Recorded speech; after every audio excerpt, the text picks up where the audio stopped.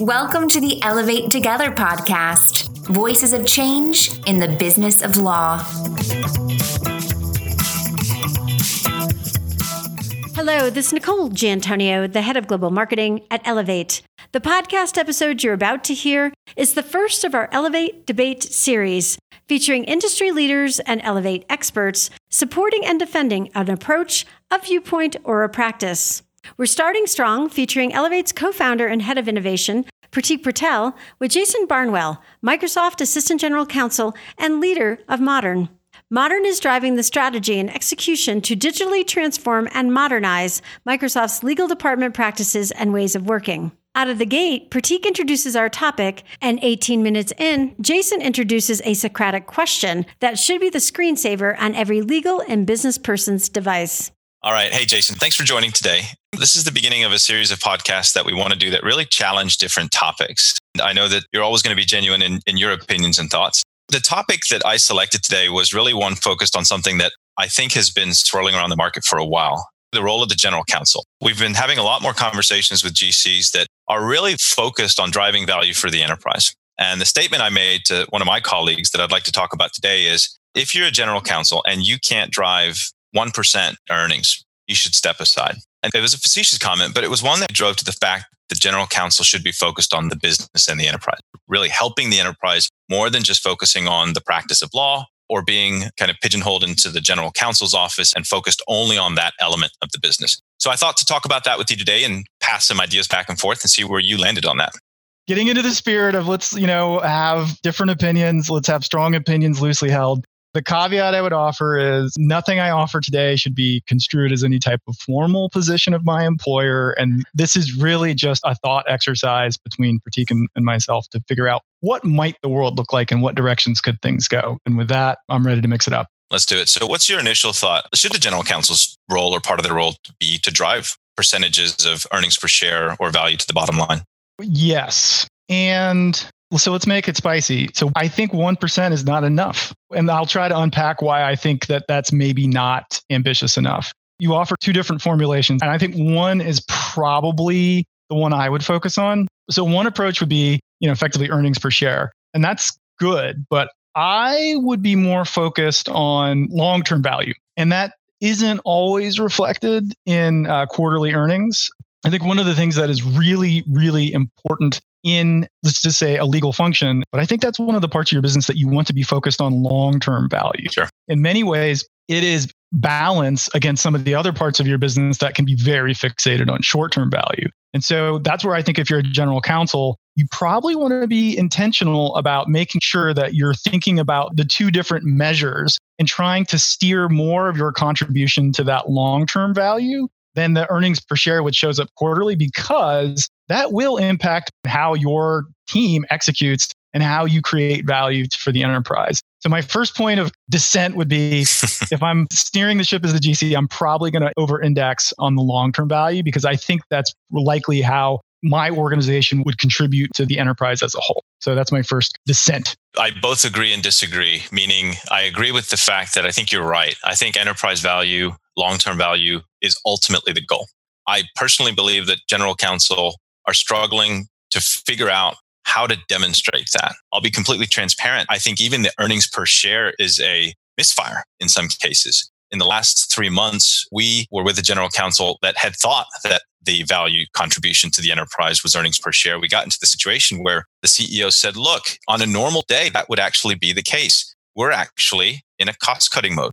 Jason, one of the things that I'm thinking about is earnings per share is almost a baseline. I think it's going to end up being a baseline for how we correlate and drive value for the law department. But I think there's also going to be some other categories there, such as cost management to the enterprise, speed to revenue that may have different forms of benefit. But the earnings per share one was so concrete and translated so well across the enterprise that I thought maybe that's at least the bare minimum.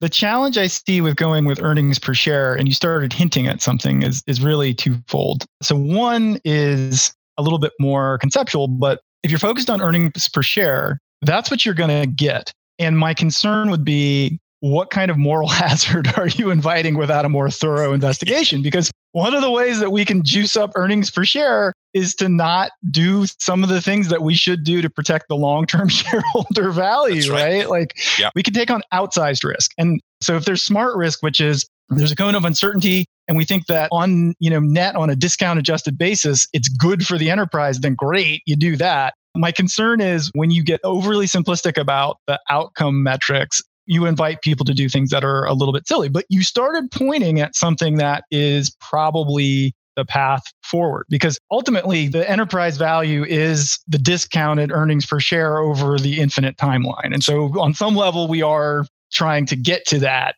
It's just a question of what horizon do we care about? And I think we want to care about a longer horizon.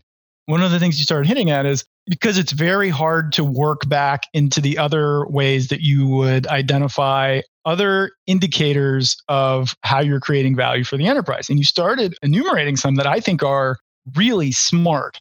When you're saying words like the velocity, that's when I start to get really intrigued as like, yes, when I start thinking about how I put structure around the inputs and the outputs of the work that we do that basically form the subunits of how we deliver services to the enterprise, that starts giving me better targeting on the behavior. So the processes that fundamentally support how our organization supports the business. And the more information we start having about how we actually do that on a repeatable basis, we can start measuring the impacts on the things that, honestly, I think the CFO is probably the person who would give us like, hey, this is the most balanced, elegant approach to the things that we think we care about over whatever the appropriate horizon. As we start getting smarter about mapping out the processes that do feed into that, then we can start basically using the scientific method to change our approach, right? We can run experiments. We can come up with hypotheses. We can change our behaviors. Then we can see how that feeds into the value metrics that we all agree are the best and most balanced proxies for enterprise value. And with that, I'll say that reconciles half of the opportunity. So if you think about the way people think of a conventional legal department, I think a lot of what they focus on is very reactive. There's a dispute, or there's a deal, or there's a regulatory inquiry, or something happens. And then there's a chain of events that the legal department will pick up and they'll provide options. They might remediate some things. But I don't think that that is the fullness of the role of the CLO or the GC as you think about really the future of how it delivers value to the enterprise. The other thing that a GC can do is basically become a storyteller that helps the market better receive whatever it is the enterprise is going to do. So one of the big challenges that I think we see, especially for enterprises that are effectively innovating out in front of the regulatory environment because they're bringing together all these amazing experiences and capabilities, effectively you have a world that doesn't yet know how to reconcile some of the things that are trying to be put into market. And that's why I say 1% probably understates the capacity for a GC to contribute to the enterprise, especially if you are in a highly innovative industry where effectively, if you can help the market reconcile the goodness that comes from what your company wants to do and the strategy that it's going against, potentially you are creating market expansion potential for the enterprise that goes way beyond 1%. One hypothesis is your business or a huge material portion of it, it will not be allowed to exist. And then in the other one, guess what? Your business would be allowed to exist. That can be a massive contribution, but that requires going far beyond the reactive and going into the proactive. So I'm curious about your thoughts on that. I agree with the fact that 1% may be a fraction of the true value the general counsel can drive, but I'm going to give you the opposite, a journey and how it ends up. So the IACCM came out with a survey because they were trying to figure out if you improve the entire life cycle of contract management, what's the actual value the general counsel or the head of sales or head of procurement can say it adds to the enterprise. I could be wrong, and don't quote me on this, but I think if you look at one of the surveys on the leakage of the contract management process, about 9% of net revenue would be kind of net income. Wow, that's a lot. That's a lot of money, right? And that obviously means of which contracts you can actually touch and improve. And can you partner with sales and procurement? There was a particular general counsel that filtered it down to a scope and said, we're going to drive not 9%, but whatever that percentage was, it equated to about 22 basis points, 0.22% of earnings per share increase. So guess what happens? That was a conservative number across the enterprise. The enterprise was somewhere between a $6 to $10 billion business. When that number hit the head of sales, guess what the head of sales said? That number equates to a $90 million increase in sales revenue, which should be a good thing. When we start looking at things in that light, what are the particular activities we can do at the law department level that can drive something that can potentially increase revenues, maybe add to the bottom line? These numbers become quite large. Tell me if you agree or not. The whole idea of us saying to a general counsel or a CEO what the role of the general counsel is, it's quite simplistic. We're here to drive value for the business, whether it be in the form of a 1% earnings per share increase. But we both agree, look, we can't just be managing risk for the business. We're actually driving value. Let's say we agree on the fact that, we can drive this 1% earnings per share increase, or we can probably even go beyond that. What do you think is going to keep us from doing it? What do we got to solve? The challenge is, I think for businesses, it's going to be really hard to generate super normal returns. The challenge I see is one of culture and capabilities that is coming. In as much as if you are a person who was excited about going to law school because, you know what, I want something that's steady. And then you went into a training environment like, hey, let's look at what happened hundreds of years ago and let's focus on that. And then you went into a work environment. It's like, hey, if you can find the least risky way to do this, you're going to keep getting promoted. That's great. So on some level, I think one of our biggest challenges is both a combination of culture and capabilities. And as much as we have systematically created a group of people who, by and large, they're very intellectually capable, but they're not often built to go seek out the new, the different, the weird. And that is where we have them, operating at the top of their ticket. Really smart, capable people going out and seeing the new, weird, and different stuff, and then analyzing that and figuring out so what is the path through this? That's where we as an enterprise get the most value. When we put those people on effectively being the operators for known processes and tasks, that is not getting the most out of this amazing capacity that we have. The challenge I perceive is that there's, I think, a skills gap. And as much as there's a lot of people who they were trained to basically kind of run the trains on tracks, even though the trains are being more and more automated. So getting them to figure out how to go build new track is hard. But the harder thing is getting them excited to go build new track. If you built much of your kind of identity and who you are and where you get value is being I'm somebody who runs trains, and somebody comes along to you and says, how would you like to build some new railroad tracks? You might be like, I don't know how I feel about that. That is my biggest concern. And I think it ultimately, for me, it feels like the biggest sticking point on the how, because as long as the gravity is pulling people in a different direction, it takes a lot of effort to get them to go to the edge of town. If there's comfort that's in the center of town and there's known good and it's happy there, figuring out how we get them to get excited about the new and the different is, I think, the thing we need to figure out to get them to really unleash their capabilities so that they bring more value to the enterprise.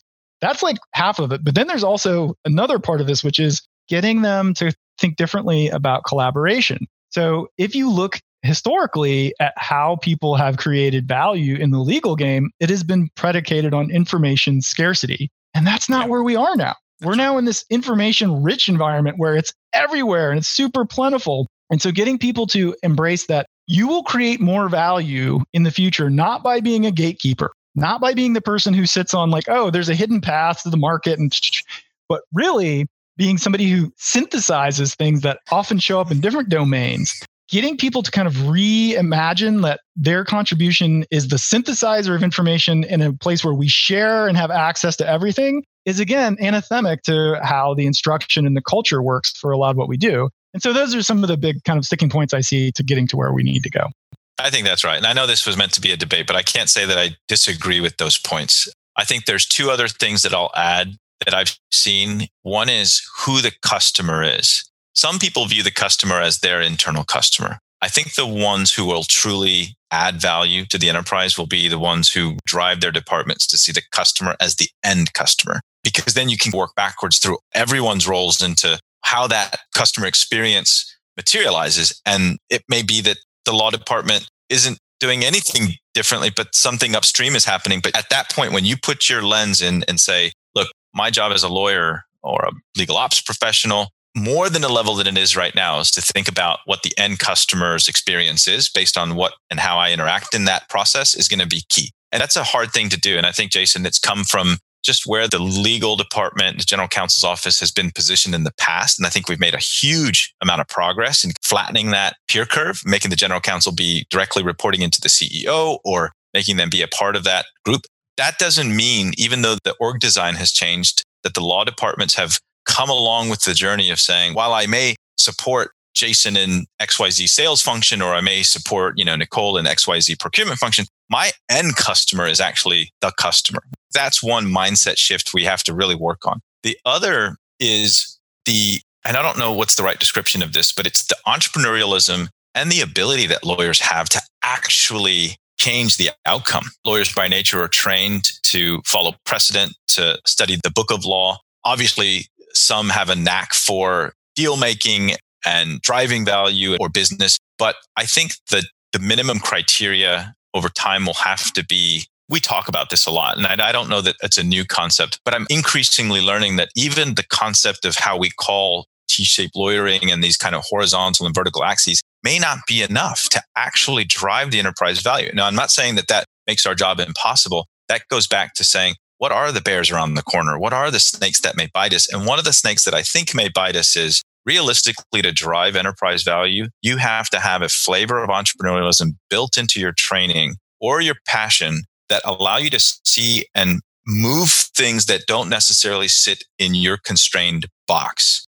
If I'm in a role, if I'm an in-house lawyer and you say my role is to manage a commercial transactions function, I may say, okay, that's great, but guess what? Jason's sitting over there and therefore I can't touch what Jason does. No, I think the answer is I can absolutely touch what Jason does, but through partnership and through entrepreneurial deal making. And let's actually do that together. I think that mindset, it's almost who we look for in certain in-house functions, such that they know their boundaries go beyond the law department itself. And that's completely okay. Obviously works better in smaller organizations. But I think more and more as we look at like digital transformation and all the things we're hearing in the market, that stuff doesn't just sit within the four walls of the law department. It's going to actually require much more enterprise cross collaboration. And that's why I say, whether it's entrepreneurialism or some other quality that I'm not describing well, I think it just is some facet or characteristic of not letting the walls or the boundaries be the definition of where you can play.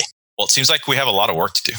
Yeah, I'm wanting to disagree. Again, I'm having a hard time. The one thing I would add onto what you just offered is it's a mindset thing that I observe. By the way, I love the idea of really activating entrepreneurialism. That is the thing that if you can do, a lot of stuff gets solved. If people feel like they have agency to make an impact, if they feel invested, they drive change. Where I see people getting stuck, they behave like craftspeople who are responsible for one thing. What they are, they're these amazing critical thinkers who are really good at saying like, oh, this is why this is broken. This is why this is different. This is why this does not apply, so forth and so on. What they really struggle with is systems thinking. And so they have a really hard time. They can, but it is not their native delight to do what you were talking about, which is reach upstream. Like, okay, so where did this come from? And why did it matter there? And what's going to happen after this? And how could I change what I do to make that better? What I observe is there's a lot of people who really love the craft of the thing that they're doing. And so what they do is they put their heads down and they do that craft. And then they look up 30 years later and, like, oh, hey, because I manufactured, 10,000 contracts, what have you. And I'm not exactly sure if it's T-shaped or I'm not sure it's a skills thing. Ultimately, it may be, to your point, how do you attract people who see the problem space differently and who solve problems differently?